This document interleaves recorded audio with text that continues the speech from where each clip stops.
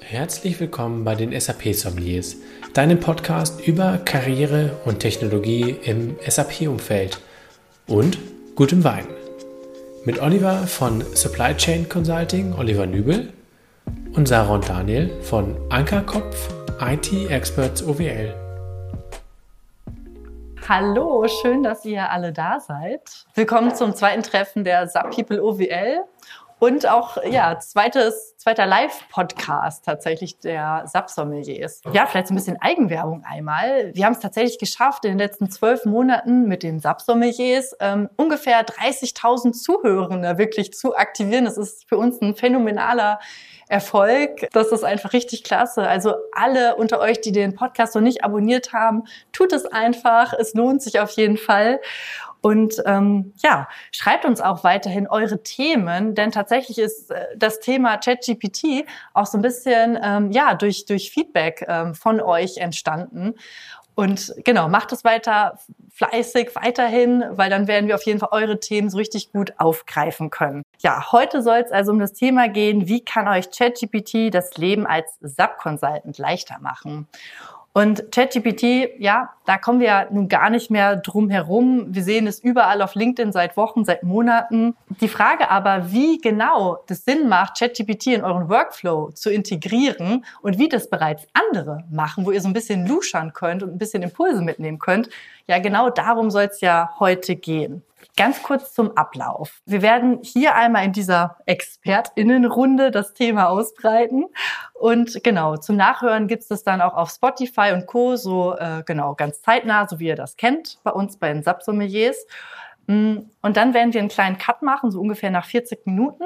Denn dann wird uns Michael, der hier virtuell dabei ist, aber wir machen gleich noch eine Vorstellung, wird uns nämlich eine Live-Session vorführen, wie man so richtig sinnvoll ChatGPT nutzt. Also das werdet ihr wirklich live verfolgen und damit ihr auch richtig gut was mitnehmen könnt. Und das ist dann auch nicht mehr verfügbar online. Das ist nur für uns hier intern im Netzwerk.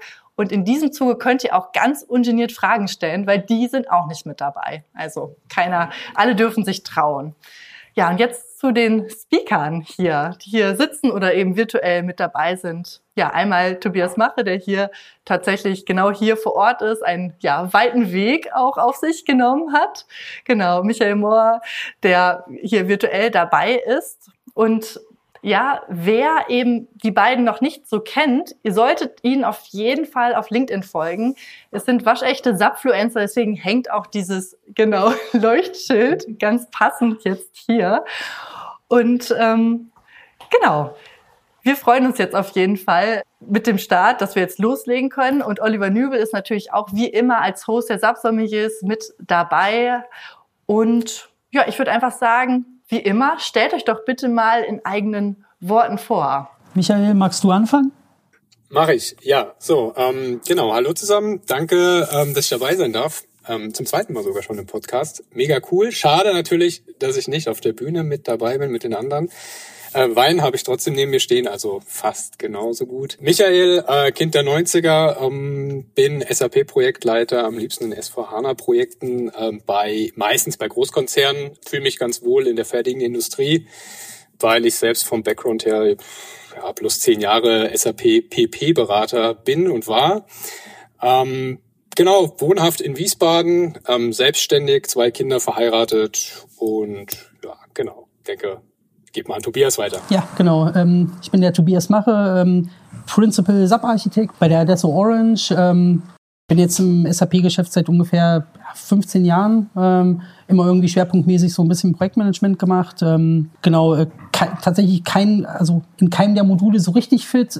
Böse Menschen sagen immer so ein bisschen von vielem eine Ahnung, von nichts richtig. Das trifft's, glaube ich, mal mehr, mal weniger gut. Bin jetzt auch, genau wie der Michael, das zweite Mal schon im Podcast und freue mich auch wahnsinnig, dass ich heute hier dabei bin.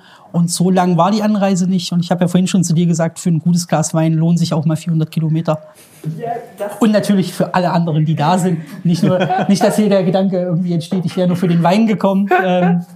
Ja. Aber auch. Ein bisschen. Und das ist eigentlich eine perfekte Überleitung, denn was habt ihr denn da im Glas? Ich sehe was Helles bei dir und was Rotes hier im Digitalraum. Ja, danke schön, danke.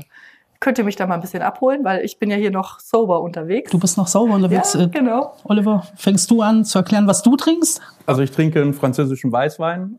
Sprich es aus. Er ist sehr süß. Sehr süß und er könnte einen ganz kleinen Tucken kälter sein. Ich hoffe, nach der Aufnahme, das nächste Glas wird dann genau die passende Temperatur haben. Ja, ich trinke natürlich passend zum Event die SAP-Sommeliers Sonderedition Weißwein. Ich weiß aufgrund der Etikettierung nicht, was es genau für einer ist. Ist auf jeden Fall sehr, sehr gut. Ein schöner Grauburgunder ist das. Sehr gut. Ja. Genau, und ich habe ja rot. Ich habe mir sagen lassen, es ist ein Nero... Den Rest habe ich nicht verstanden. Italienisch schmeckt wie ein Primitivo, würde ich sagen. Ja. Auch sehr gut. Sehr, sehr, sehr schön. Ja, danke schön fürs Abholen. ChatGPT in a nutshell. Was ist es irgendwie für euch? Wie seid ihr damit irgendwie in Berührung gekommen? So, das erste Mal. Also ich bin tatsächlich damit in Berührung gekommen, weil ich einen relativ guten Freund habe, der sich so mit diesem ganzen Thema KI und Sprachassistenten und so weiter beschäftigt. Und der hat mir das, als dann ChatGPT öffentlich wurde, hat er mir das im Prinzip so über den Zaun geworfen. So, Tobi, guck dir das unbedingt an, so, das funktioniert super gut. Und ich weiß noch, wie ich am Anfang unheimlich skeptisch war aufgrund von Erfahrungen mit anderen Sprachassistenten. Ne? Ich meine, jeder von uns kennt irgendwie Alexa und Siri und weiß auch um die Stärken und Schwächen dieser Tools. Und ich war am Anfang wirklich noch super skeptisch. Und mein Freund, den ich habe, der ist aber sehr hartnäckig. Ne? Und der hat mich dann irgendwie halt eine Woche lang im Tagesrhythmus, und dann ging es dann so, guck dir das an, das funktioniert super. Ja, und irgendwann habe ich dann halt angefangen, mir das anzugucken und dann so meine ersten Gehversuche gemacht, wie das, glaube ich, jeder tut, der sich mit ChatGPT beschäftigt, und war dann irgendwann wirklich echt Feuer und Flamme und habe dann halt auch einfach angefangen, mich halt viel, viel mehr mit dem Tool zu beschäftigen. Wie bedient man es, wie schreibt man gute Prompts, kommen aber, glaube ich, später auf jeden Fall nochmal dazu. Und so fing quasi meine Reise mit ChatGPT einfach an. Michael, wie war das bei dir? Genau, also ich glaube, es war so ähnlich. Ich habe mich auch, während Tobias jetzt gerade erzählt hat, versucht zurückzuerinnern, wie das allererste Mal die Begegnung, das war ja dann noch die 3.5er-Version. Auf jeden Fall weiß ich noch, dass ich da relativ simpel an die Sache rangegangen bin, denn ich habe ChatGPT direkt wie Google verwendet, ne? Also Search, weil man muss, glaube ich, erstmal lernen, dass es wirklich Chat ist. Also ich habe erstmal eingegeben, wie heißt die Hauptstadt irgendwie von Australien, ne? Und dann kam eine Antwort und dann war ich zufrieden, aber man kann ja dann theoretisch auch weiterfragen und sagen, ja, wie viele Leute leben denn in Australien und kannst du mir was über die Aufteilung der Menschen dort verraten und hier und da. Also es ist ja wirklich eine Konversation, und das war, glaube ich, für mich das war so dieser erste Eye-Opener, weil ich kannte Chatbots schon aus vorangegangenen Projekten, aber die waren halt alle von Menschen, also ChatGPT ist ja auch von Menschen trainiert, aber die waren halt deutlich simpler. Ja, also da hat man halt einfach gemerkt, die können nicht viel, so ein bisschen wie diese Assistenten auf der Telekom-Webseite, ja, wo man dann irgendwie ein Problem hat und dann merkt, okay, ich muss doch anrufen. Und das war natürlich schon, das war ein Quantensprung, muss man schon sagen. Ja, auf jeden Fall. Und vielleicht Quantensprung, was steckt denn eigentlich, Tobias, technisch dahinter? Was genau ist es denn, was es auch so anders macht als andere Bots? Ja, genau. Also ich glaube, man könnte jetzt auch irgendwie 45 Minuten lang auf die Frage antworten. Ich versuche es mal einzukürzen. Danke. Genau, also im Prinzip ist ChatGPT eine künstliche Intelligenz basierend auf neuronalen Netzen. Im Fachjargon wird das immer Large Language Model genannt. Das im Prinzip, ich sag mal, tatsächliche menschliche Sprache oder menschliche Interaktion im Dialog simuliert. Und diese künstliche Intelligenz wurde mit einfach irrsinnig vielen Daten, die öffentlich irgendwo zugänglich im Internet zu finden sind, halt eben einfach trainiert, um eben die Antworten so gut wie möglich auf die gestellten Fragen einfach zu machen. Also das ist jetzt mal so erstmal so ganz, ganz simpel erklärt in aller Kürze. Das ist das, was im Allgemeinen hinter ChatGPT steckt. Genau, ja. Das, okay, in a nutshell. Genau, dann war das in a nutshell. Und du hast ja auch im Vorgespräch jetzt zu dem Podcast nochmal darauf hingewiesen, dass man durchaus auf die Besonderheiten auch zwischen der, ich sag mal, Free-Version hinweisen sollte und eben der Paid-Version. Ja. Vielleicht, das macht, glaube ich, nochmal total Sinn, jetzt auch in dem Company-Kontext. Genau, richtig. Also im Prinzip die Free-Version, der Michael hat es eben schon mal gesagt, basiert auf ChatGPT mittlerweile 3.5. Die Premium-Version auf 4.0. Also erstmal so ein bisschen so, also dieses Thema der unterschiedlichen Versionen. Die 4.0er-Version ist erstmal im Grund oder vom Grund her mit denselben Daten trainiert worden, was aber die 4.0er-Version von der 3.5er-Version, also quasi der Free, einfach unterscheidet, sind so ein paar Punkte. Sie funktioniert schneller, sie funktioniert präziser. Im gleichen Fragestüttert merkt man da schon einen bedeutlich qualitativen Unterschied. Und was für mich persönlich halt so ein echter Gamechanger ist, ist einfach das Thema der Nutzung von zusätzlichen Applikationen oder Plugins. Das heißt, ich habe bei ChatGPT 4.0, also quasi in der Premium-Version, die Möglichkeit, quasi über einen dahinter angebundenen App Store, würde ich das jetzt mal nennen, einfach noch Plugins zu verwenden. Das ist aus mehreren Gründen unheimlich interessant, weil eine Grenze, die ChatGPT halt hat, ist, dass die KI lediglich mit Daten bis 2021 trainiert wurde. Das heißt, alles, was aktueller also alles, was irgendwo in 2022, 2023 passiert ist, kennt diese KI einfach nicht. So, hat die noch nie gehört, kann die auch keine Antworten drauf geben. Wenn ich aber in der Premium-Version unterwegs bin, habe ich zum Beispiel die Möglichkeit, auf wirklich aktuelle Daten aus dem Internet zuzugreifen. Das heißt, ich kann ChatGPT irgendwie einen Link hinwerfen und kann mir dann irgendwie Internetseiten zusammenfassen lassen zum Beispiel. Aber gibt eben auch noch ganz, ganz viele andere sehr, sehr coole Applikationen für die Premium-Version. Man kann sich BPMN-Charts auf Basis von Sprache erstellen lassen. Man kann sich Diagramme auf Basis von Sprache erstellen lassen. Man kann also gesammelte PDF-Dokumente dort am Ende hochladen und dann zu diesem speziellen PDF jede erdenkliche Frage stellen, die einem so einfällt. Und das sind halt eben alles Funktionen, die halt wirklich die Free-Version von der Premium-Version unterscheiden. Also meiner Meinung nach lohnt sich's, je nachdem, wie intensiv man mit ChatGPT arbeitet am Ende. Ja, also das kann da vielleicht noch ein bisschen was hinzufügen. Es ist nämlich, während wir quasi uns vorbereitet haben auf diesen Podcast, gab es jetzt sogar noch mal ein neues Release. Und was wir jetzt auch eingebunden haben, ist DALL-E. Also vielleicht kennen es ein paar Leute schon. Midjourney ist ein bisschen bekannter, also quasi Generative AI für Bilderstellung. DALL-E ist nicht so gut, habe ich das Gefühl, wie Midjourney. Also das oder es gibt auch noch Stable Diffusion. Das geht ja schon sehr tief in die Thematik hinein, aber was ich sagen wollte, ist, in der Paid-Version ist jetzt auch die Bildgenerierung quasi mit drin, was ganz cool ist. Auch wenn ich sagen würde, die ein bisschen hinten ansteht gegen die anderen Mitbewerber in dem Feld. Ja. Ja, spannender Punkt auf jeden Fall. Oliver, bei deinen Kunden, wo du unterwegs bist, was erlebst du denn da? Erlebst du da schon Einsätze, auch vielleicht Bedenkenträger? Wie ist das so in deinem Daily Business? Also ich habe es selber im Projekt schon einige Male für Conversion-Projekte eingesetzt, also so Soll-Ist-Vergleiche, einfach die alte Welt, also die R3-Welt mit der S4-Welt, damit man dem Kunden einfach mal eine Präsentation zeigen kann, was gab es früher, wo geht die Reise hin. Dafür habe ich schon genutzt. Ich möchte gerne nochmal darauf zurückkommen. Ich habe die kostenlose Version dafür im Start genutzt und du hast es gerade schon angesprochen, die Daten sind nicht sehr aktuell, heißt alles, was so an S4-Neuerungen wirklich mit den neuesten Releases auf den Markt kommt, sind in so einem Vergleich gar nicht mit drin. Also ich glaube tatsächlich so nach der Vorbesprechung, aber auch heute nochmal, ich werde, glaube ich, mal da investieren und mich da mal 1-2 Monate versuchen, ob das das Ganze nochmal bereichern kann. Aber wenn ich jetzt darüber nachdenke, die Daten sind sehr aktuell, die bezahl- oder die kostenpflichtige Version mit sich bringt. Wenn ich sehr aktuelle Daten damit auch auswerten kann, dann stellt sich mir direkt so das Thema Datenschutz. Also wie seht ihr das?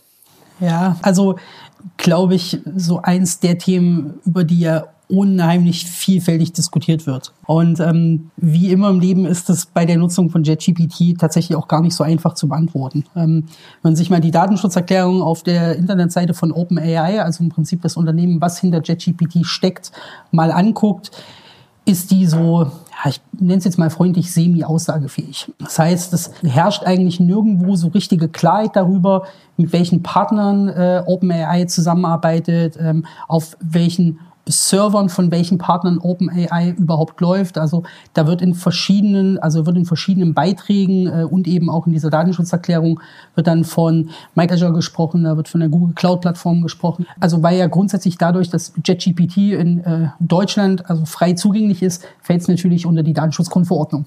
So. Also hat sich die Datenschutzbehörde Schleswig-Holstein gedacht, naja, okay, dann fragen wir jetzt bei OpenAI mal genauer nach. Und dann haben wir so einen schönen Fragenkatalog veröffentlicht mit 40 Fragen und der ist auch frei zugänglich im Internet. Also man kann sich dann auch anschauen, was OpenAI auf die jeweiligen Fragen geantwortet hat.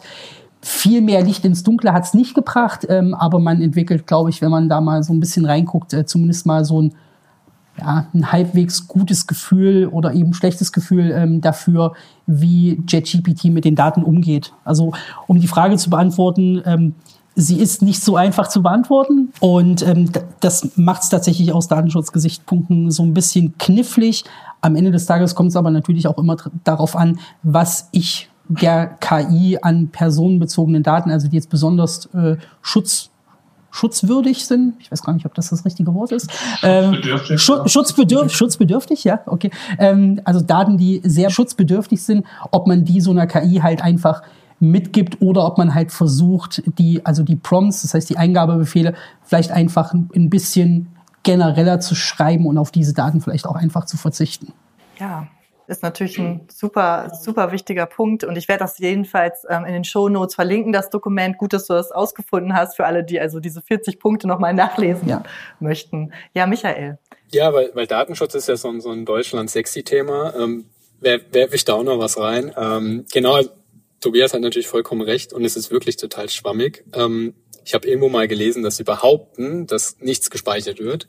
Aber ich würde mich nicht darauf verlassen. Was man natürlich machen kann und was ich selbst schon in der Praxis jetzt auch sehe im aktuellen Projekt, es gibt auch quasi Business-ChatGPT-Anwendungen, also wo man sagt, hey, du bist ein Unternehmen, wir bieten dir unseren Service an in so einer Art, in so einem geschlossenen Ökosystem, ja? Also wo dann quasi jetzt, wir nehmen jetzt mal einen fiktiven DAX-Konzern, weiß ich nicht, die ZAP, die sagt dann, ich möchte ChatGPT einsetzen, die installieren das quasi bei sich selbst auf dem eigenen Server, machen dann ein eigenes Training mit ihren eigenen Daten und dann haben sie quasi das System quasi verfügbar für sich in-house, abgekapselt vom Internet, kann auch zum Internet zugänglich gemacht werden. Bisher weiß ich von 2 in Deutschland, die es einsetzen. Es gibt bestimmt schon mehr, aber ich kenne nur 2 und die haben es aber vom Internet abgekapselt. Und bei uns auch im Projekt ist auch ein MDAX-Konzern, die haben auch keinen Internetzugriff, aber es basiert auf GPT 3.5. Also ist auch OpenAI, hier der Lieferant. Genau. Also man hat das wahrscheinlich auch schon lange auf der Agenda gehabt, dass man große Businesskunden anziehen möchte und nicht nur, sage ich mal, diejenigen, die dann diese $20 zahlen wollen. Ja, also das ist natürlich ein super spannender Punkt und auch in Verbindung vielleicht mit SAP Joule nochmal erwähnenswert. Ja, das Miteinander, das Hand in Hand zu gehen. Also vielleicht wollen wir da nochmal einen kleinen Schwenker hinmachen, weil das nun auch Genau.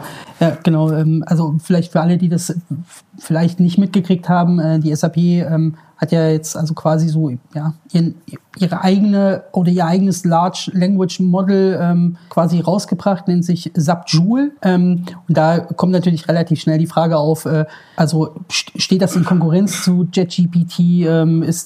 Kann man das irgendwie zusammen nutzen? Welcher Use Case ist da sinnvoll? Meiner Meinung nach steht's nicht in Konkurrenz, weil die KI von der SAP halt wirklich vollständig darauf abzielt, im Prinzip im kundeneigenen Ökosystem mit den Daten, die in den unterschiedlichen SAP-Lösungen, also egal ob das jetzt irgendwie eine Commerce oder also eine Commerce Cloud ist oder Sales Cloud oder ein SAP S/4HANA, das ist erstmal vollkommen egal, aber im Prinzip eigentlich tief eingebettet in die SAP-Architektur, die ich beim Kunden habe. So, ich glaube, der Christian Klein hat's, glaube ich, in seinem Announcement gesagt, als würde der schlauste Kollege des Unternehmens neben einem sitzen und immer Zeit haben, meine Fragen zu beantworten. Das ist im Prinzip, dass SAP sich so ein Stück weit mit Joule halt vorstellt.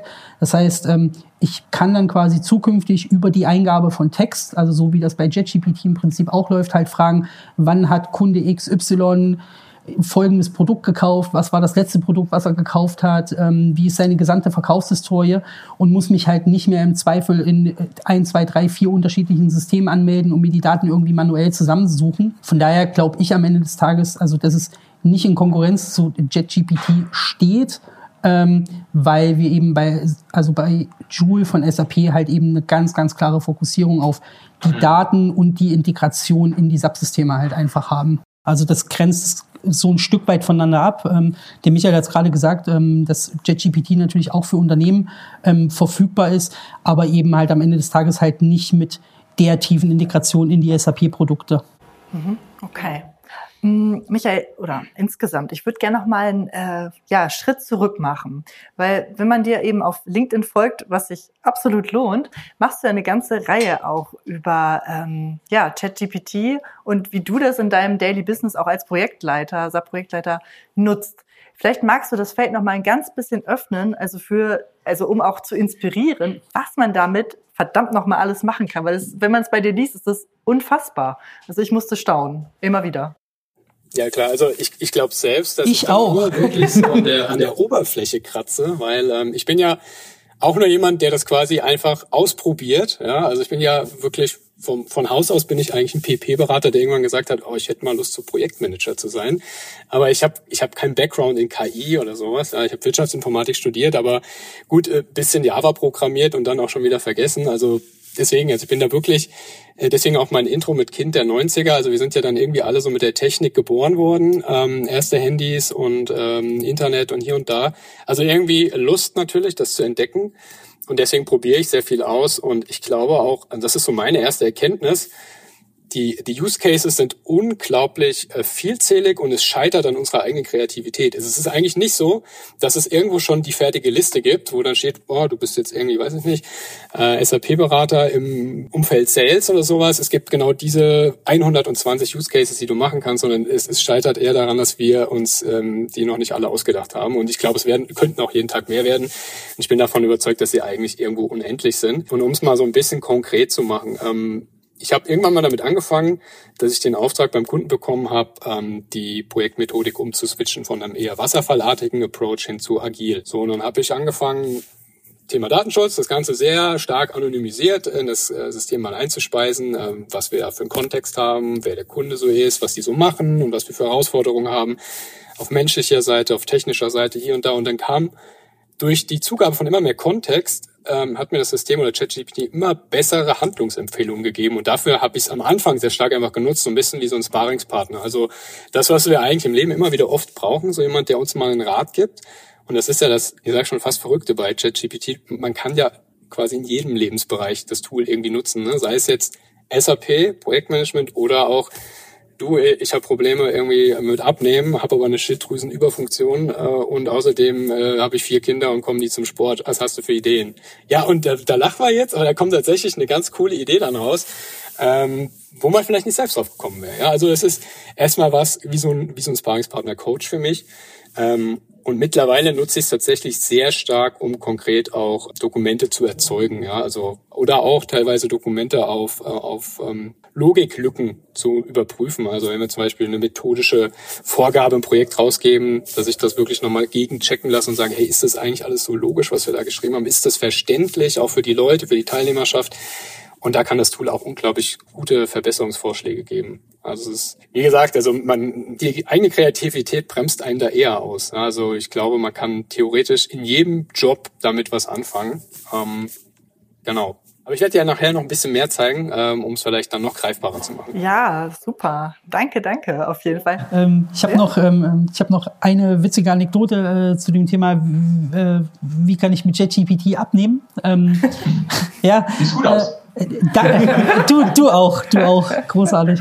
Und zwar gibt's jetzt seit dem letzten Release von ChatGPT hat man die Möglichkeit quasi, also auch einfach Bilder dort hochzuladen und dann gezielt zu diesen Bildern Fragen zu stellen. Und ich habe dann, glaube ich, erst gestern irgendwo von einem relativ witzigen Use Case, und das ist mir jetzt gerade eingefallen, wo du das gesagt hast, dann quasi Leute ihr Trainingsmaterial, was die zu Hause haben, also halt irgendwie 2 Kurzhanteln und eine Langhantel und irgendwelche Gummibänder fotografiert und haben dann ChatGPT danach gefragt, ob es für dieses Trainingsmaterial halt einen Trainingsplan erstellen kann. Und soweit ist die KI halt auch mittlerweile tatsächlich, dass da wirklich also sehr, sehr saubere und vernünftige Trainingspläne reinkommen mit den Sachen, die ich halt zu Hause habe.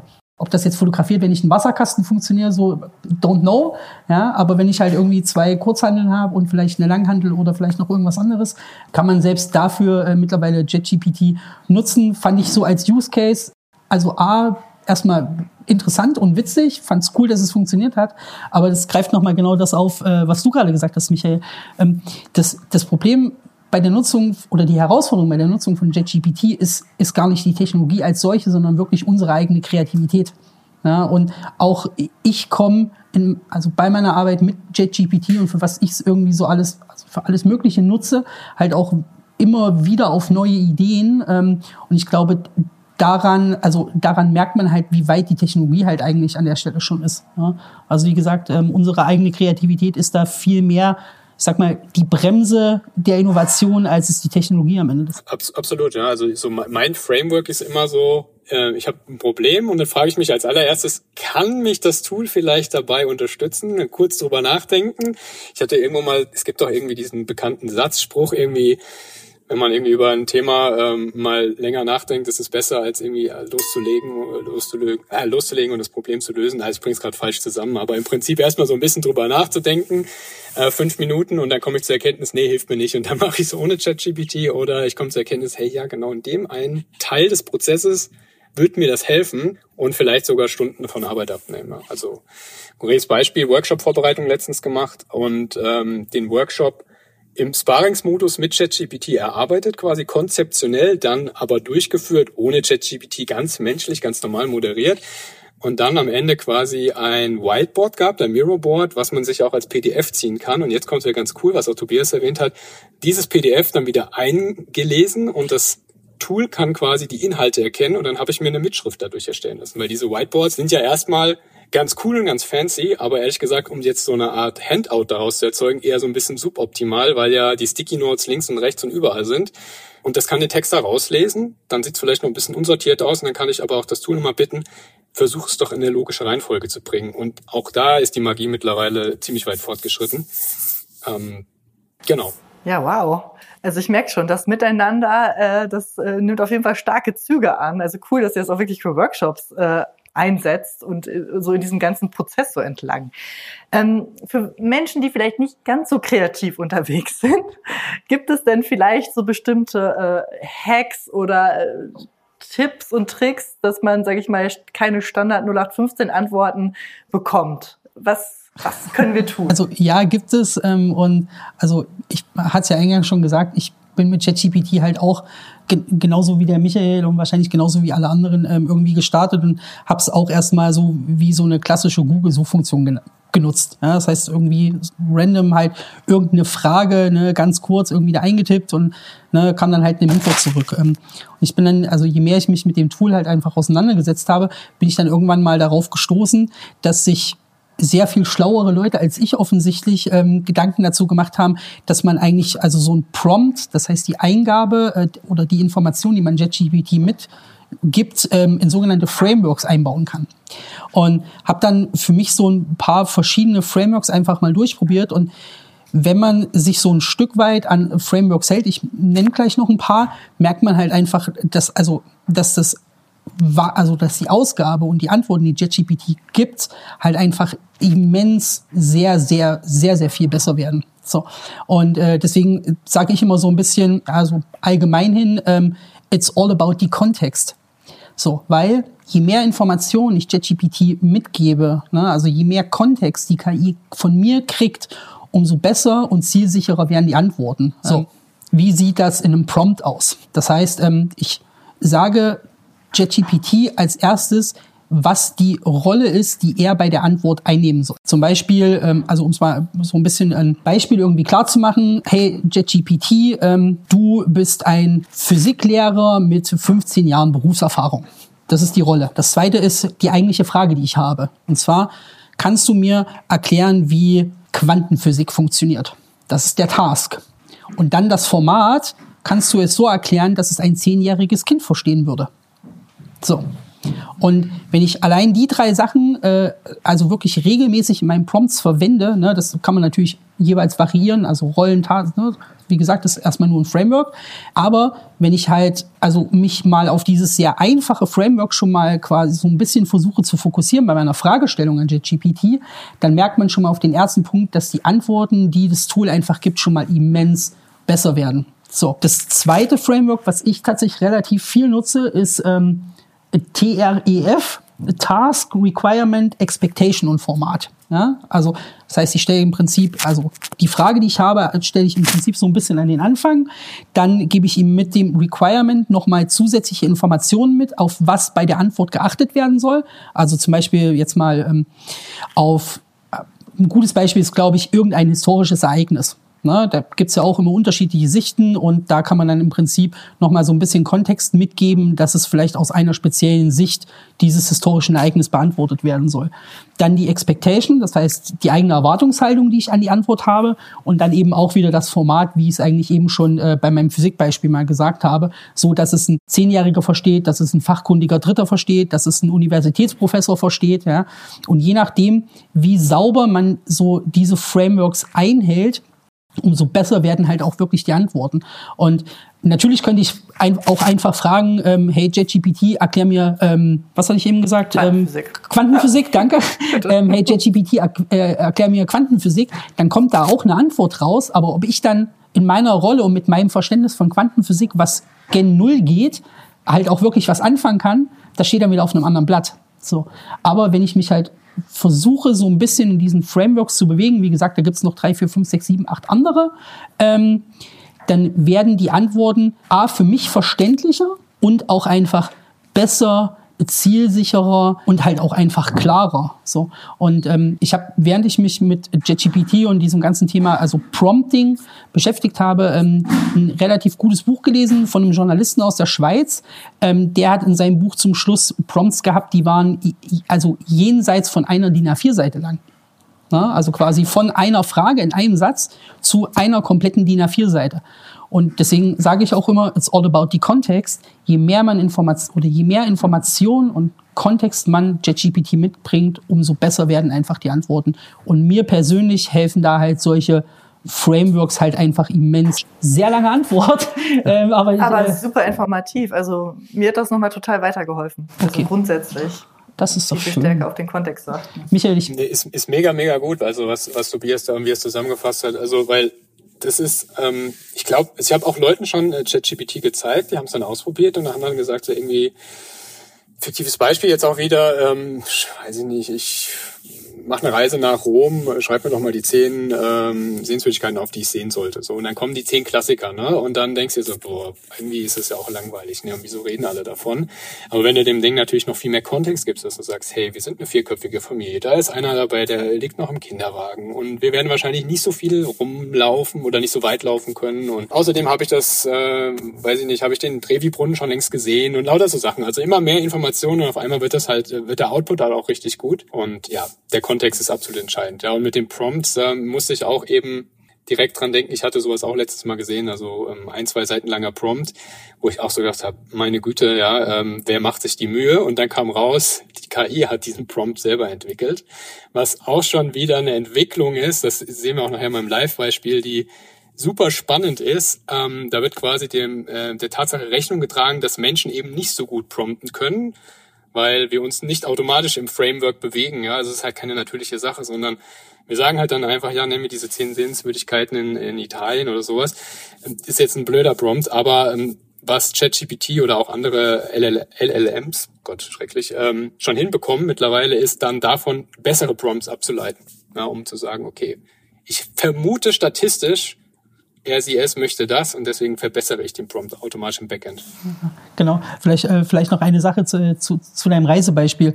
Also was man ChatGPT halt auch da mitgeben kann, ne? Also neben diesen ganzen Informationen, wir sind eine 4-köpfige Familie, wir haben irgendwie ein Baby dabei, ich habe den Trevi-Brunnen schon längst gesehen. Also man kann das halt auch wirklich halt so weit dann halt spielen, ne? Und wie gesagt, also da sind der Fantasie keine Grenzen gesetzt, dass man halt zum Beispiel sagt, ich interessiere mich für eine bestimmte geschichtliche Epoche mit dem und dem Schwerpunkt, ne? Und das alles lässt ChatGPT am Ende halt wirklich in die Antwort halt einfließen und da kommen dann halt auch Sachen raus, die halt abseits vom Trevi-Brunnen sind oder abseits vom Kolosseum. Ja, und also man kann es wirklich, greife ich nochmal das auf, was der Michael am Anfang gesagt hat, man kann dieses Tool, wenn man es intelligent verwendet, eigentlich für jeden Lebensbereich. Ne? Und das gilt sowohl für Use Cases in der SAP-Beratung als eben auch für Reiseplanung nach Hanoi, ja, oder nach Rom oder wohin auch immer. Ja? Und man lernt auch einfach unheimlich viel, wenn man dieses Tool einfach regelmäßig benutzt. Ja? Und auch ich bin da halt, es liegt so ein bisschen in meiner Natur, ich bin so ein technologisches Spielkind und man kann da unheimlich viel Zeit mit verbringen.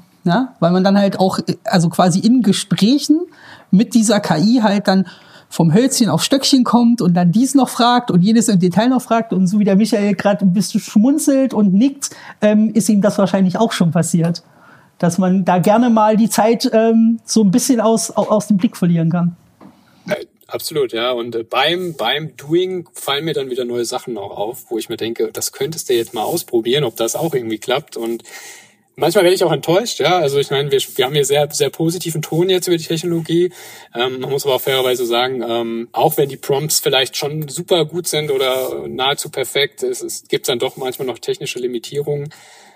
Es gibt das Thema der Halluzination, das haben wir noch gar nicht hochgebracht, ist auch sehr technisch, aber das sagt so viel wie, dass diese Large Language Models auch dazu neigen, sich Sachen auszudenken, wenn sie die Antwort noch nicht kennen. Ja, also ein Beispiel zum Beispiel, ich füttere ein Dokument rein und stelle eine Frage, vielleicht zu etwas, was überhaupt nicht im Dokument steht, aber ChatGPT ist geneigt, mir trotzdem eine Antwort zu geben. Und erfindet einfach irgendwas, ja. Und diese erfundene Antwort, die klingt für mich erstmal super gut, aber davon steht überhaupt nichts in dem Dokument. Das kann man provozieren. Und das ist ein bisschen gefährlich auch, ja. Also, weil das merkt man nicht unbedingt als Neuanwender, dass so ein Tool halt auch was sich ausdenken kann. Ja, und es gibt Techniker, die behaupten, dass man diese Halluzinationen technisch nicht 100% rauskriegen wird aus diesen Modellen. Also es ist quasi so eine Art, ist anscheinend der Technologie selbst, also ist es quasi so eine Art Bestandteil der Technologie, dass man das wohl nicht rauskrigen könnte. Aber OpenAI behauptet, bei ChatGPT wäre das zu einem ganz geringen Grad, wobei ich das schon sehr oft erlebt habe. Ist so. Und ich sag mal so, also das zweite Thema, was diese KIs halt einfach haben, die sind halt trainiert auf Basis von real existierenden Daten aus dem Internet. So, diese Daten wurden irgendwann mal von Menschen erschaffen. Das heißt, also so dieses Thema Bias, nennt man das ja. Also in diese Fallen tappt ChatGPT halt auch einfach rein. Ja, so, ist jetzt egal, über welchen wir dann am Ende des Tages davon reden, aber man muss sich halt immer bei der Arbeit mit dieser KI halt einfach bewusst darüber sein, dass diese KI halt auch nicht zu 100% fehlerfrei funktioniert. Ja? Sie imitiert quasi einen Menschen, den ich mir mehr oder weniger aussuchen kann, indem ich ihm sage, welcher Mensch es sein soll. Aber am Ende macht diese KI halt genauso Fehler. Und das, was der Michael halt so, zum Beispiel gerade gesagt hat, das passiert jetzt nicht irgendwie bei 9 von 10 Anwendungsfällen, aber es passiert halt. Und deswegen muss man halt wirklich immer sehr, sehr genau darauf gucken, was ChatGPT einem als Antwort zurückgibt, bevor man das blindlings für irgendwas anderes weiterverwendet, weil die Antworten klingen, wenn man sie liest, erstmal unheimlich plausibel, es hört sich logisch an für mich als Mensch, kann aber trotzdem inhaltlich kompletter Unsinn sein. So, das passiert halt einfach, ne? Wenn man über diese Stolperfallen oder wenn man darüber Bescheid weiß, guckt man da auch noch mal mit einem anderen Auge drauf. Aber gerade halt vielleicht für die Menschen, die sich jetzt vielleicht auch erst nach heute anfangen, damit zu beschäftigen, das ist was, wo man immer noch mal einen zweiten Blick drauf werfen muss. Ist das tatsächlich so? Kann das stimmen? Ne? Also im Zweifel da immer noch mal vielleicht nochmal einen zweiten Blick drauf werfen, nochmal nachprüfen, ob das, was die KI da gerade so von sich gegeben hat, auch dann am Ende des Tages wirklich der Realität entspricht. Ansonsten kann das schwer nach hinten losgehen. Ich habe tatsächlich nach unserem Vorgespräch erstmal angefangen, sehr viele Fragen, einfach um mal zu gucken, was gibt es so für Antworten, dann auch mal ein bisschen SAP, ein bisschen technischer. Und ich kann das nur bestätigen, man kriegt sehr gute Antworten, häufig auch bei allgemeineren Themen.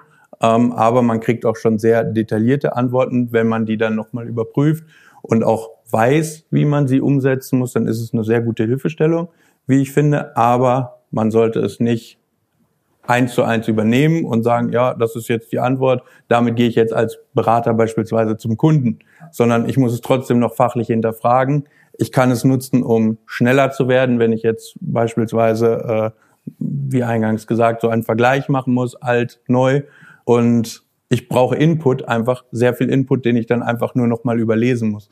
Und da hat es mir an der einen oder anderen Stelle sehr gute Antworten gegeben, auch mal schlechte. Aber was ich als ganz großen Mehrwert einfach auch mitgenommen habe, ist, wenn ich diesen Kreativitätsaspekt, wenn ich schon mal eine Antwort habe und ich kann auf diese Antwort eine detailliertere Frage stellen, dann baut sich das Gespräch, also wie ein normales Gespräch zwischen zwei SAP-Beratern, baut sich das auch einfach aufeinander auf und die Antworten werden auch da schon besser, weil ich auch immer darauf hinweisen kann, das stimmt vielleicht so nicht.